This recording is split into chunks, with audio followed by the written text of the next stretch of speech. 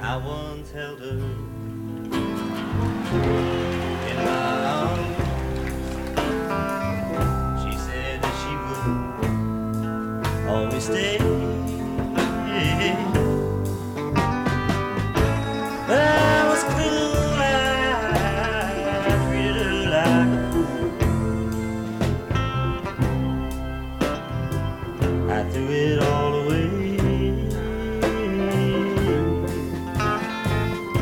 I threw it all away.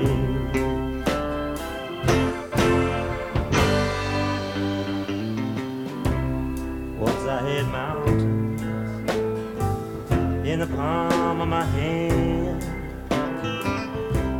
and rivers that ran through every day. I must have been mad, I never knew what I had until I threw it all away. Until I threw it all away. Love is all that is. It makes the world go round. Love and only love, it can't be denied. No matter what you think about it, you just won't be able to do without it. Take a tip from one who's tried.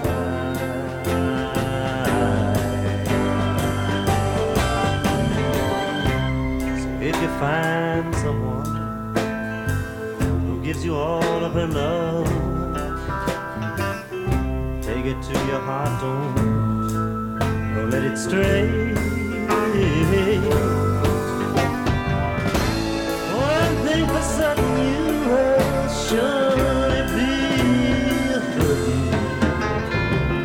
if you throw it all away. If you throw it all away.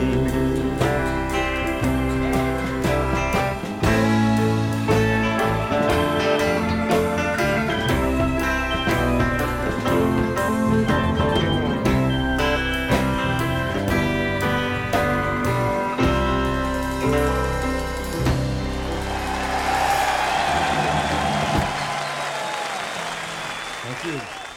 iTunes Radio reminds you, Strange Brews, the show of your choice. Hello and welcome to the Strange Brew podcast. My name's Jason Barnard and that was Bob Dylan and I Threw It All Away from the Isle of Wight Festival back in 1969. I've got the huge pleasure to welcome today Michael Gray, who's got a superb anthology of his writings on Bob Dylan called Outtakes on Bob Dylan. Welcome, Michael. Thank you very much.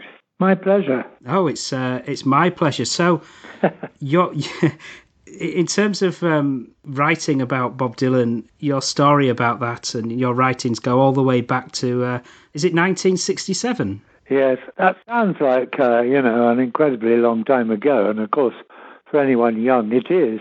It's history, of course. But I had first listened to and been enthused about Bob Dylan in '64, when the latest album was Another Side of Bob Dylan, the last completely solo album until the 1990s. I wasn't exactly immediately off the mark with starting to write, but after listening to the way he was changing so much between '64 and '67, I mean, he went electric. Not only did he go electric, but bringing it all back home, and Highway 61 Revisited and Blonde on Blonde, that trilogy of albums, they don't sound like each other at all.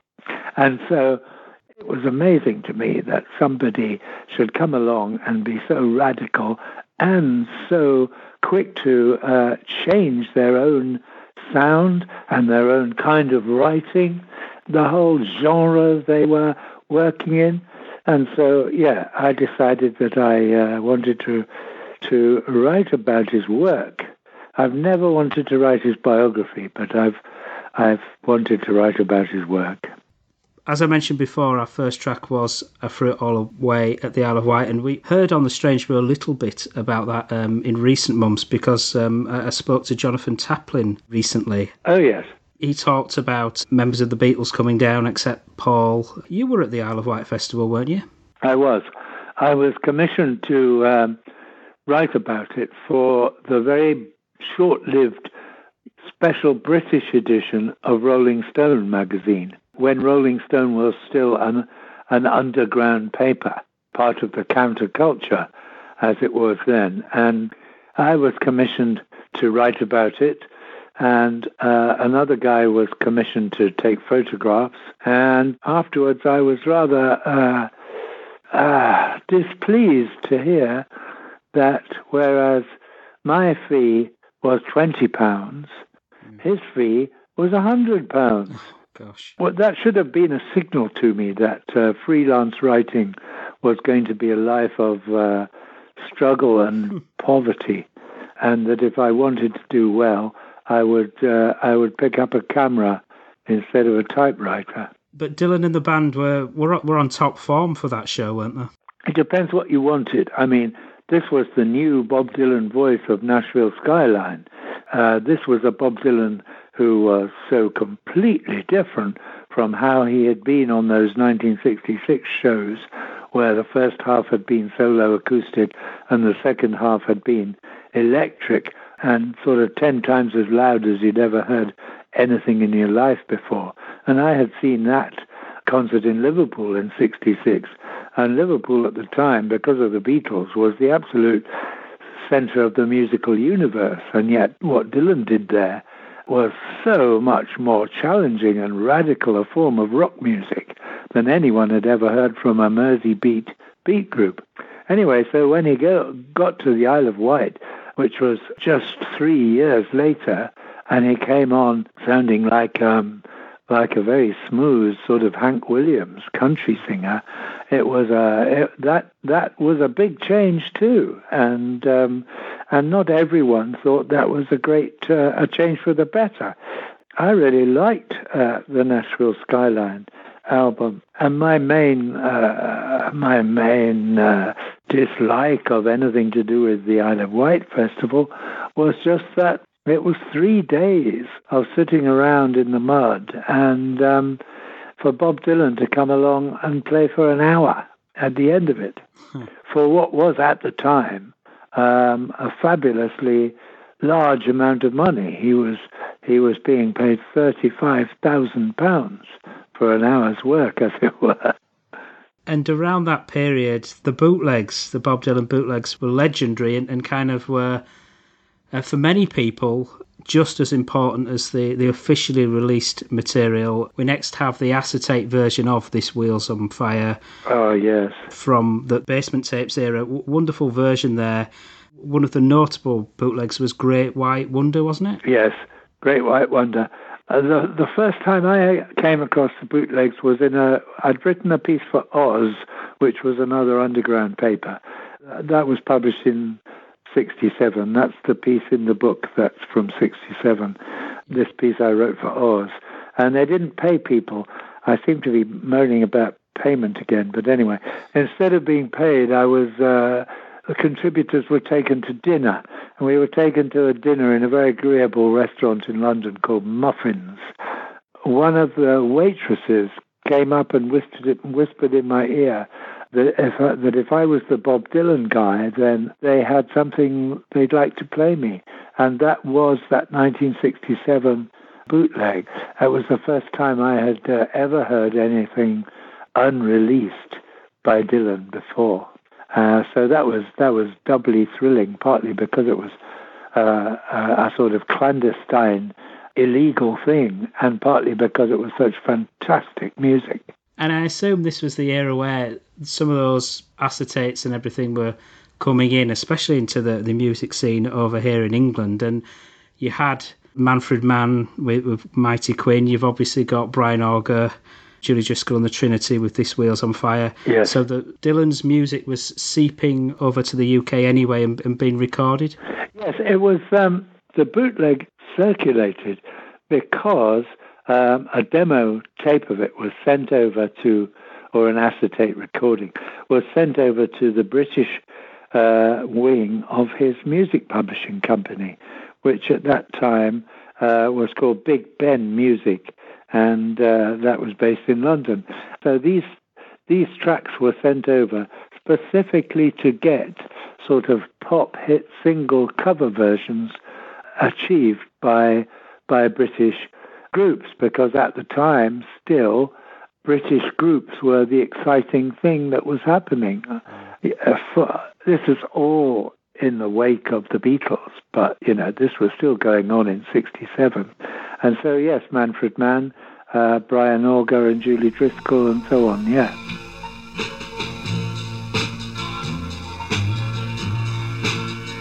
If your memory serves you well, we were going to meet again and wait. So I'm going to unpack all my things and sit before it gets too late. No man alive will come to you with another tale to tell. And you know that we shall meet again if your memory serves you well. Wheels on fire, rolling down the road. There's loaded by my next of kin. This wheel's down the road. If your memory serves you well, I was going to confiscate your lace and wrap it up in a sailor's knot and hide it in your case. If I knew for sure that it was yours, but it was oh so hard to tell. And you know that we shall meet again if your memory serves you well. This wheel's on fire, rolling down the road. This loaded by my next of kin. This wheel's out of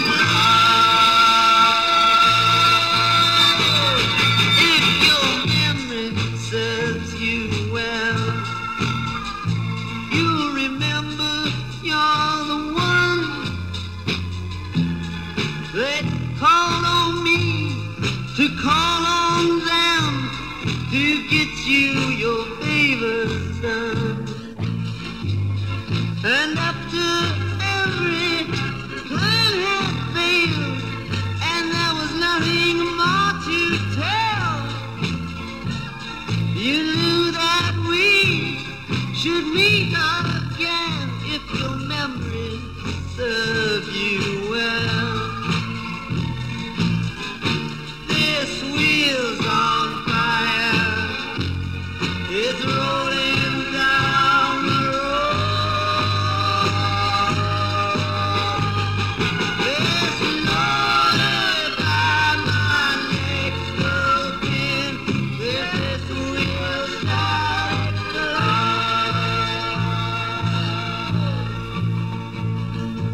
road. Really interesting reading Outtakes on Bob Dylan and your take on Blood on the Tracks, which was written around the time of the release of that album in 1975. We have the wonderful track Buckets of Rain here, but the reception of that album amongst many reviewers and in the music press was mixed. But Yes.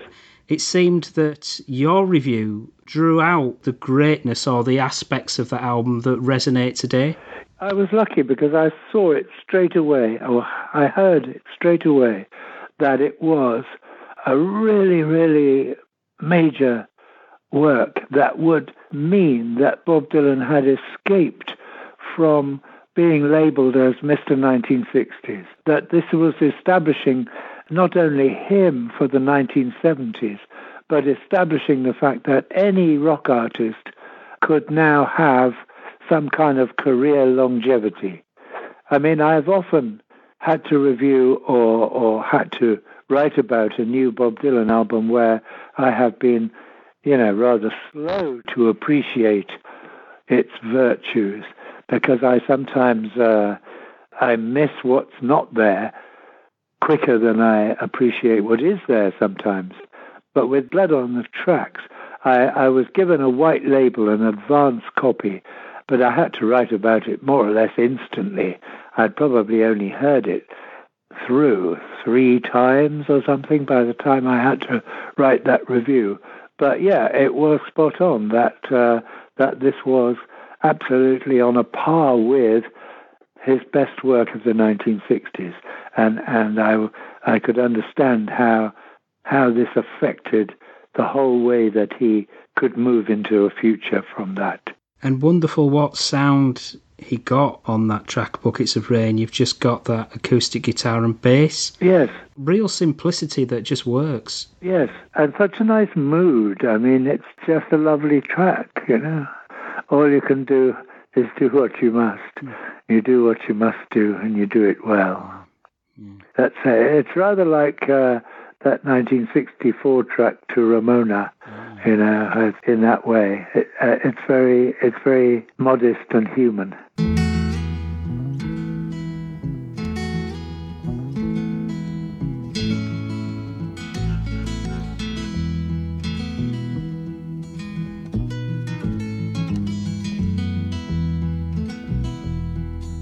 Buckets of rain, buckets of tears, got all them buckets coming out of my ears, buckets of moonbeams in my hand. You got all the love, honey, baby, I can stand.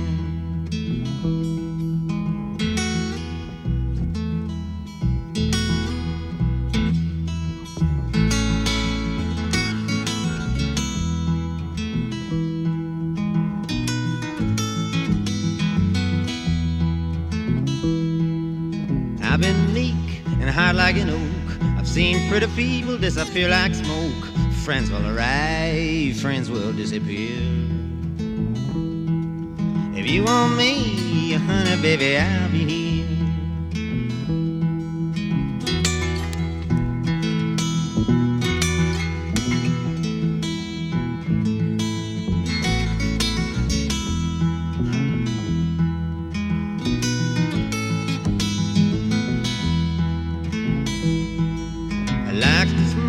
Your fingertips, I like the way that you move your hips, I like the cool way you look at me. Everything about you is bringing me misery.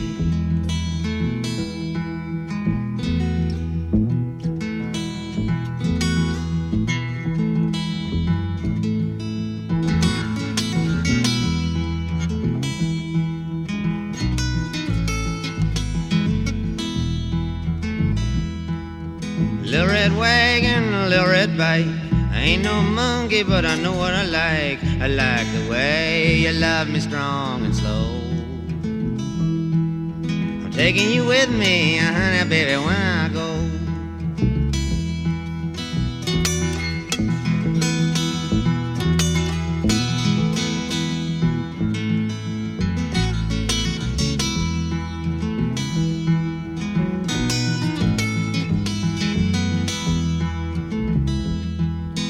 Life is sad, life is a bust.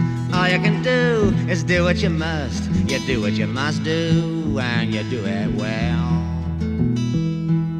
I do it for you, honey, baby, can't you tell?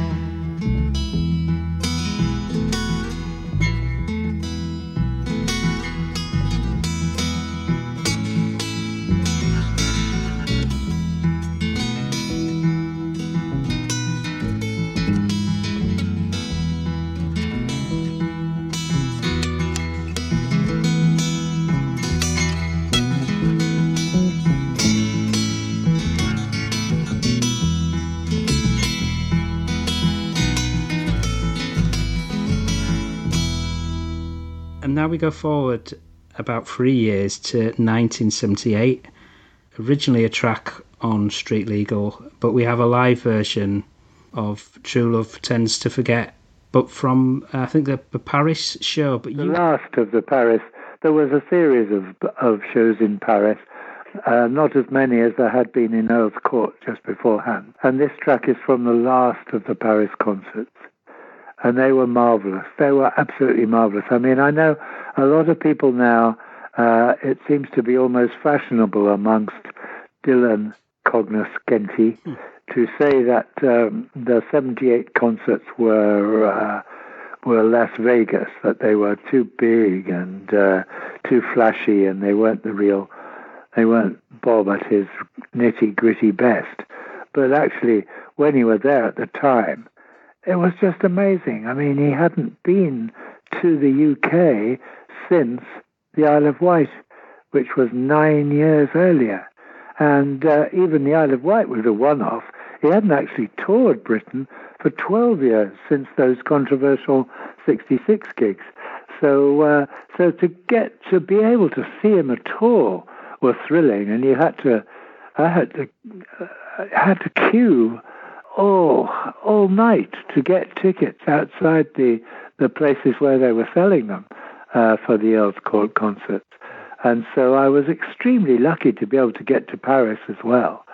And those Paris shows were right up there amongst the very best. Whether that comes across on the recording entirely, I can't tell, because, you know, if you hear something where you were there at the time, it's going to have the resonance that it had at the time. And afterwards, maybe it's you had to be there. I don't know. What do you think? We talked earlier about the sort of evolution of Dylan's sound, and I think that this just is another avenue that he was going down, and just as valid as the rest. This has just got more of a conventional, I'm not sure, but it's just another route that he was following, and just adds to the songs. Yes, and you know, he had always liked saxophones on other people's records, and now he had a saxophonist, and he had always liked black women singers. He'd loved the staple singers, not that they were all women, but you know, and so to add that to his sound, it was thrilling at the time, absolutely inspired. And the way that he worked with that big band and with that vocal harmonies was brilliant. Was it one of these shows that Dylan invited you backstage? Well, I was phoned up by the record company press officer in London, one of the mornings of the Earl's Court shows. And she said, "Bob says, would you like to come backstage and say hello?" I said yes. I went with my son, who was 9 years old. And he was a sort of icebreaker, really, because, you know, Dylan doesn't do small talk, but he's nice around vulnerable people. He's nice around children. And so that meant that it went okay for me. I mean, really, he was asking me because my first book had come out, Song and Dance Man, The Art of Bob Dylan, the first critical study of Dylan's work. It had come out in 1972. But Dylan didn't want to, it wouldn't have been Dylan-esque for him to say, you know, I really liked your book or anything. So what he said to the record company press girl was, tell him I really liked an article he wrote in Melody Maker last week. So that was that, yeah.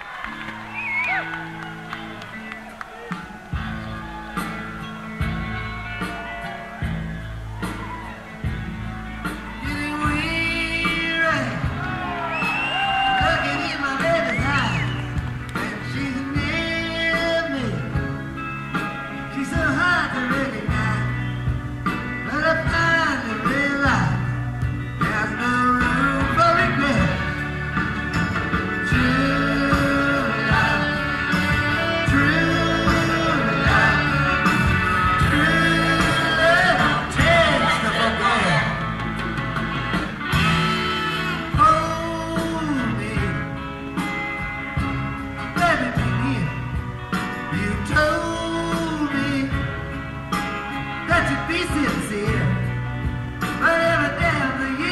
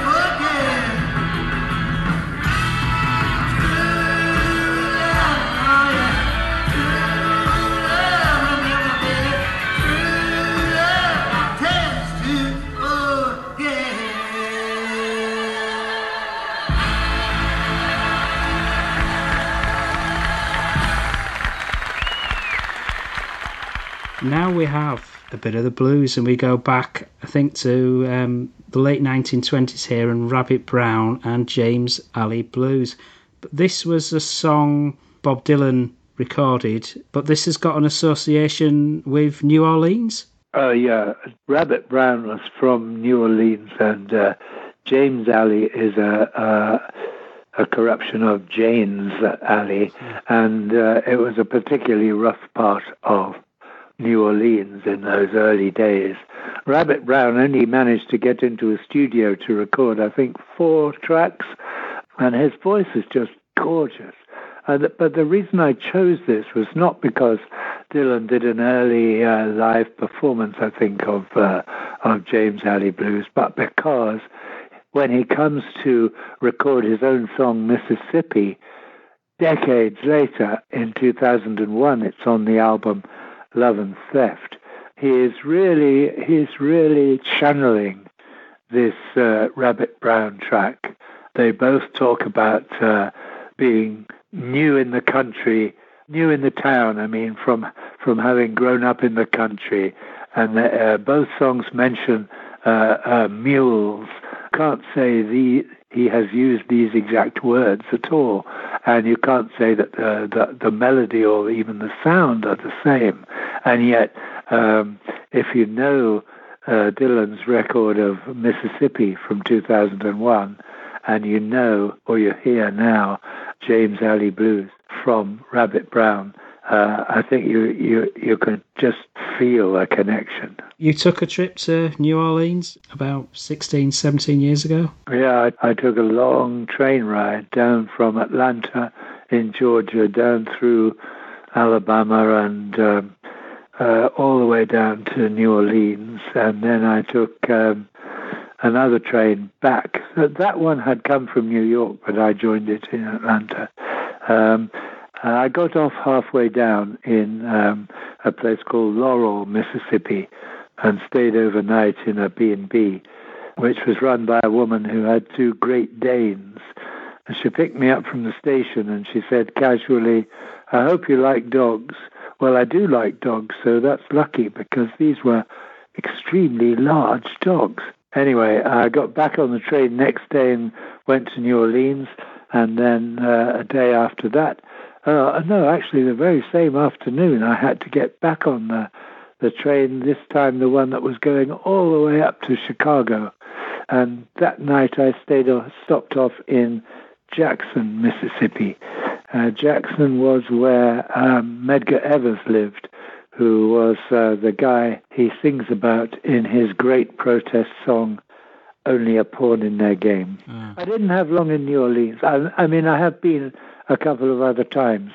The last time I was there is about 7 years ago, and I was giving a talk at Tulane University. But that first trip, it was very hurried, because I was researching about Blind Willie McTell at the time, and I just had this one brief chance to nip down on those big trains, and it was those traveling on those trains that I was really thrilled by, rather than actually just getting to New Orleans for far too brief a period.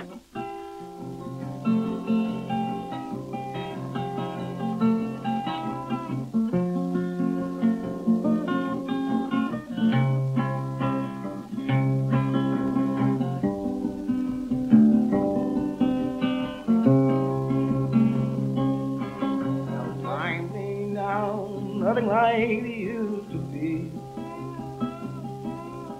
No time ain't now, nothing like it used to be. And I'm telling you all the truth, oh, take it for me. I done seen better days, but I ain't putting up with these. I done seen better days, but I'm putting up with these. I could have a much better time, but these girls now it's so hard to please. 'Cause I was born in the country, I'm easy to lose. 'Cause I was born in the country, she thinks I'm easy to rule. She try to hitch me to a wagon, she wanna drive me like a mule. You know, I bought the groceries and I paid the rent. Yeah, I buy the groceries and I pay the rent. She tried to make me wash her clothes, but I got good common sense.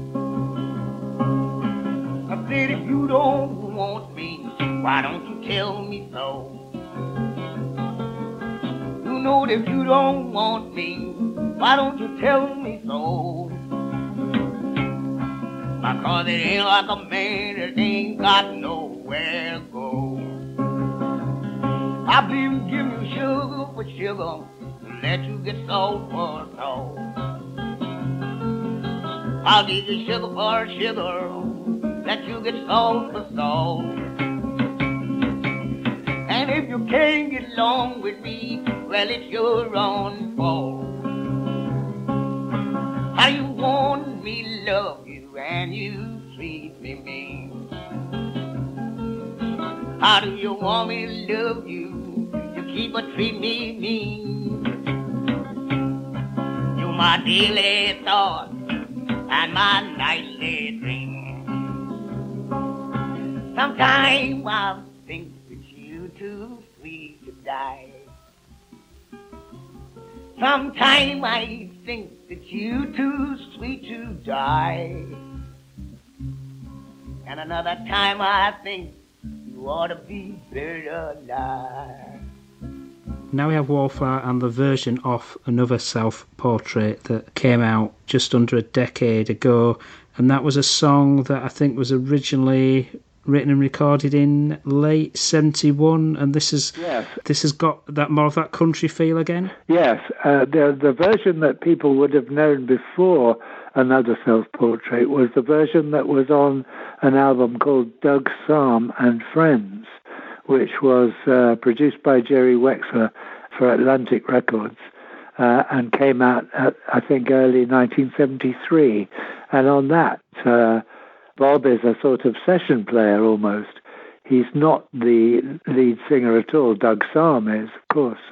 Doug Psalm was a guy that Bob had always liked ever since the mid-60s when there'd been a hit single called She's About a Mover by the Sir Douglas Quintet, which was a sort of American attempt to sound like a British Beatles-type group. They had a rather odd idea of the British aristocracy, I think. So Doug Psalm, who was a complete Texan through and through, first had a hit under the name Sir Douglas Quintet. And Bob had liked that single, She's About a Mover. And so when he was back in New York, hanging around early, in the first couple of years of the 1970s, he dropped in on various sessions, and one of them was that Doug Psalm session.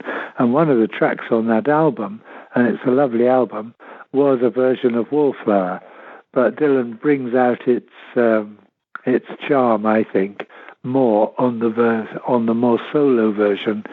I mean, solo as a vocalist, on the Another Self-Portrait album.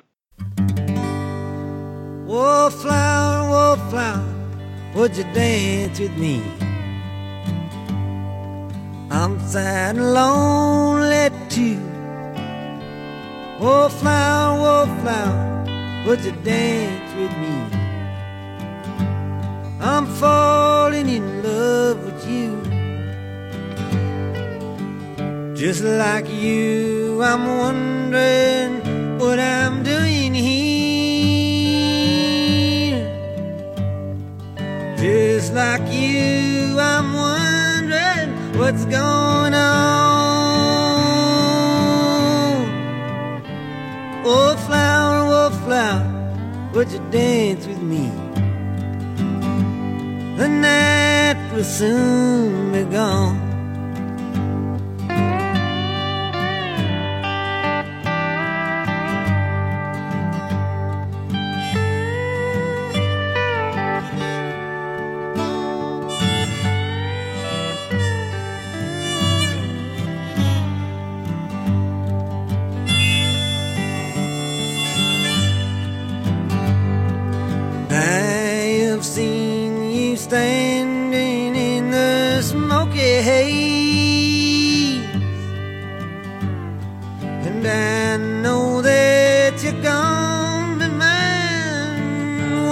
days. Man alone, wallflower, take a chance on me. Please let me ride you home. Wallflower, would you dance with me? I'm sad and lonely too. Wallflower, take a chance on me. I'm falling in love with you. We're going more up to date, but actually one of Bob's early songs. We have Don't Think Twice, It's Alright, from a live recording of a show of his at Rochester, New York in November 2018. In terms of the more newer period of Bob Dylan and the rough and rowdy ways sort of era, you've actually sort of newly captured that in this book.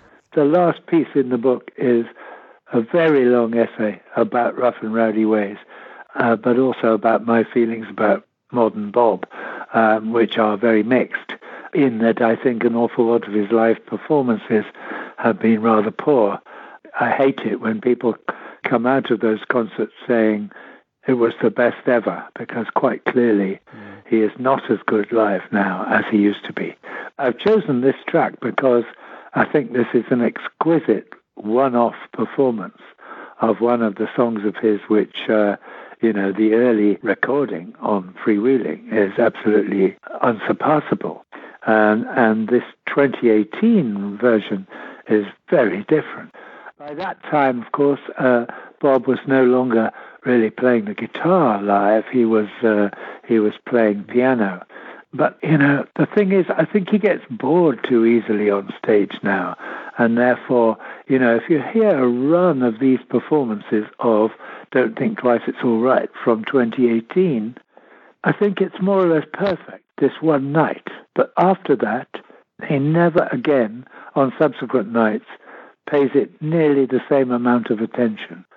You can just hear him dropping off his level of interest in the middle.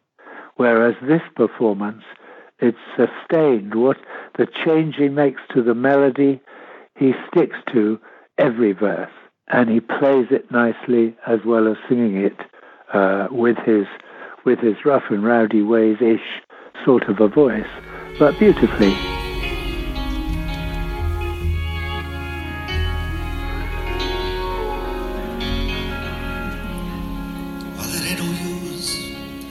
Sit on the way, babe. Even you don't know why now. And it ain't no use to sit on the way, babe. It don't matter anyhow. Well, you used to cruise out of the big dawn, look out your window. And I'll be on you without reason. I'm traveling on, but don't think twice. It's all right.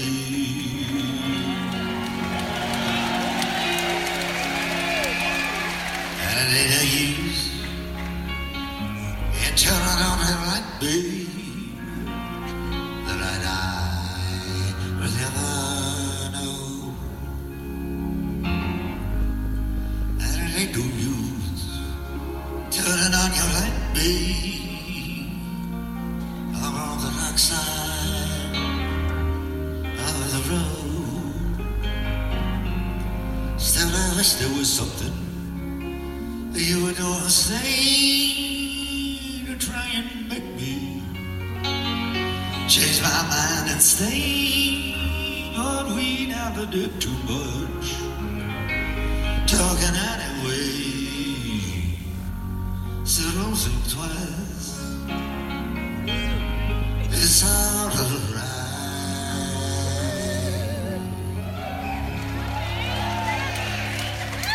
And it ain't no use calling out my name, babe, like you never did before.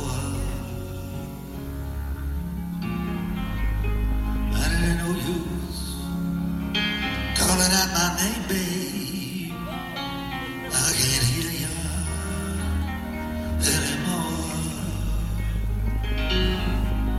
I'm thinking and wondering, walking all the way down the road. I want some new woman. And child, I'm told, well, I'd give her my heart, but she wanted my soul. But I don't think twice. It's all alright.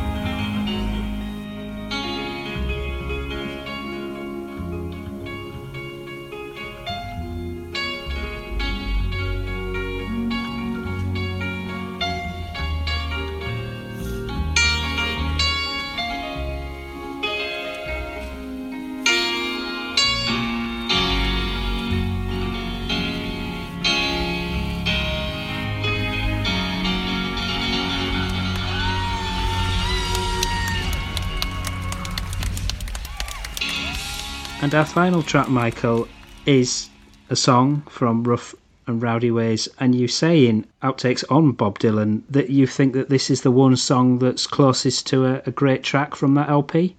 Yeah, I think so. I know most people seem to feel that Key West is the great song, but it's often been said that just because a song is very long doesn't make it a masterpiece. This is often said, of course, by people who don't much like Bob Dylan anyway. It's a way of sort of sneering. But I do sort of feel that because Key West is very long, it's 9 minutes something, that it has beguiled people into feeling that it must be the most substantial track. That is, aside from Murder Most Foul, which God knows is 17 minutes. But no, I've made up my mind to give myself to you. It has so much thought and feeling in it. and it's so beautifully done. I mean, there's a discussion in relation to kind of the meaning of that song, whether it's more of a traditional love song or whether it's got more of a spiritual element. Yeah, well, you take your choice. I've heard it said that he's addressing his audience, that at long last he's admitting that, okay, I give myself to you. Whereas in the 60s he hated being told that he belonged to his audience. But yeah, you could surely hear it as an address to God as well as to a love, a secular love. I've never particularly wanted to pin down exactly what a song means so much as I've always felt that my job as a critic is to explore and elucidate the way in which what a song achieves it, which isn't necessarily to say this song means I'm finally in love with the last lover of my lifetime. How does a song achieve its unique gorgeousness or its particular special effects? I think that's the crucial question for any critic, not only of music but literature too. This is why some critics are more interesting than others. You write in the book as well that Rough and Rowdy Ways, sometimes it feels like it's just part of the long goodbye. Yes. Don't you feel that? Especially in terms of some of the themes of the music, and even that song itself. I've made up my mind to give myself to you because there are elements of that song that reach back to even to the 50s with the harmonies. Yes, and some of the lines on the album. I've already outlived my life by far, he sings at one point. A lot of people gone, a lot of people I knew, he sings. And I'm not what I was. Things aren't what they were. Yeah. So, before we go, Michael, I think as hopefully things get better with coronavirus and hopefully national borders open up and events are held, you're hoping to get out there and do some more arts festival and events? Yes, I am. At the moment, I have 2 gigs in September, one at a festival in Belfast and the other at an arts venue in Glasgow. Before that, there's a strong likelihood that I will be able to do 3 events in Switzerland in August. All these things have been postponed from, earlier times because of the virus and because of the atrocious way it has been handled by the British government. It needn't have been this way. It's worth saying that Outtakes on Bob Dylan is available obviously in all good bookshops if you can get to a bookshop, but it's available on... It's not yet. It won't be... Oh, isn't it? Is it from Root? Yes, it won't be in bookshops and on Amazon until September. But at the moment, you can get advance copies from rootonline.com.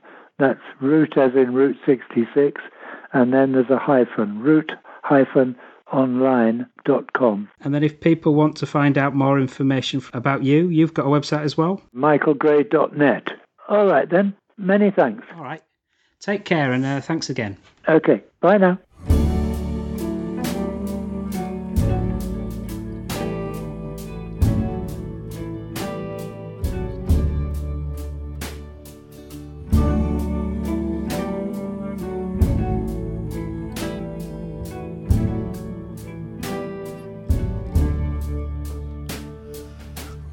I'm sitting on my terrace, lost in the stars, listening to the sounds of the sad guitars. Been thinking it all over, and I thought it all through. I've made up my mind to give myself to you. I saw the first fall of snow.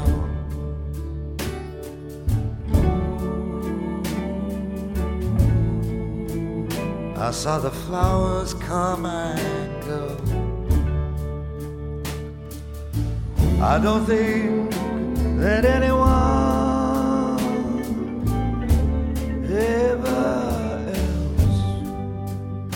ever knew. I made up my mind to give myself to you. I'm giving myself to you, I am. From Salt Lake City to Birmingham, from East LA to San Antonio. I don't think I could bear to live my life alone. My eyes like a shooting star. It looks at nothing here or there. It looks at nothing near or far. No one ever told me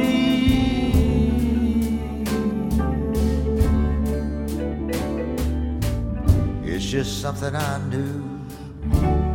I made up my mind to give myself to you.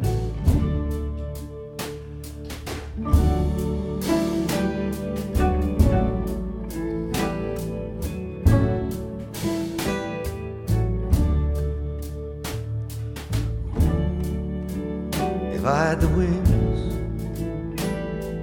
of a snow white dove, I'd preach the gospel of love. A love so real,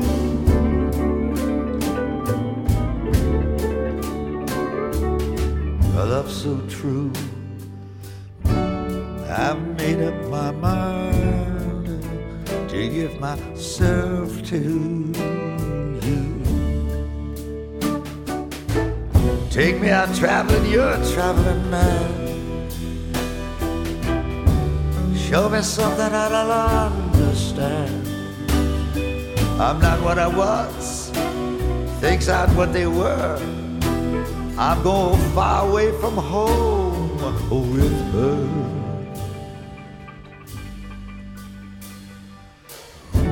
I traveled a long road of despair.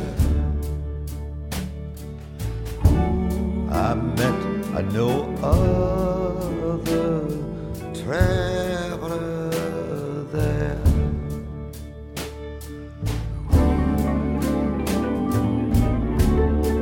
A lot of people gone, a lot of people I knew. I've made up my mind to give myself to you.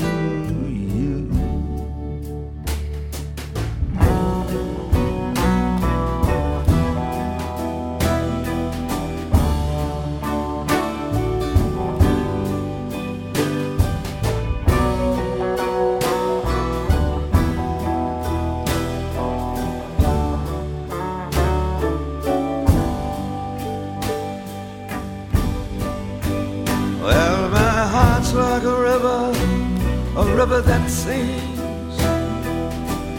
Just takes me a while to realize things. I'll see you at sunrise, I'll see you at dawn. I'll lay down beside you when everyone's gone.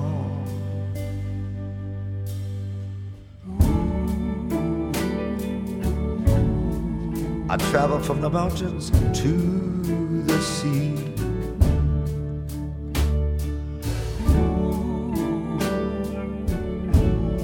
I hope that the gods go easy with me.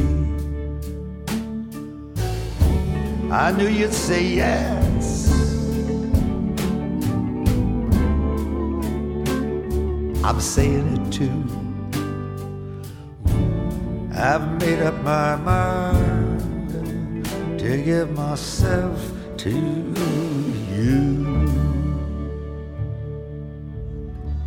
Thank you for listening to the Strange Brew podcast. If you do like the show, please consider a small donation to help keep the show archive online.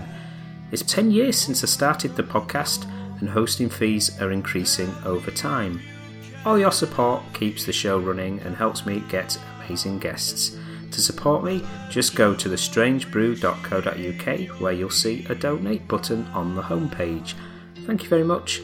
Plus, any reviews on your podcast services help to spread the word too. Thank you.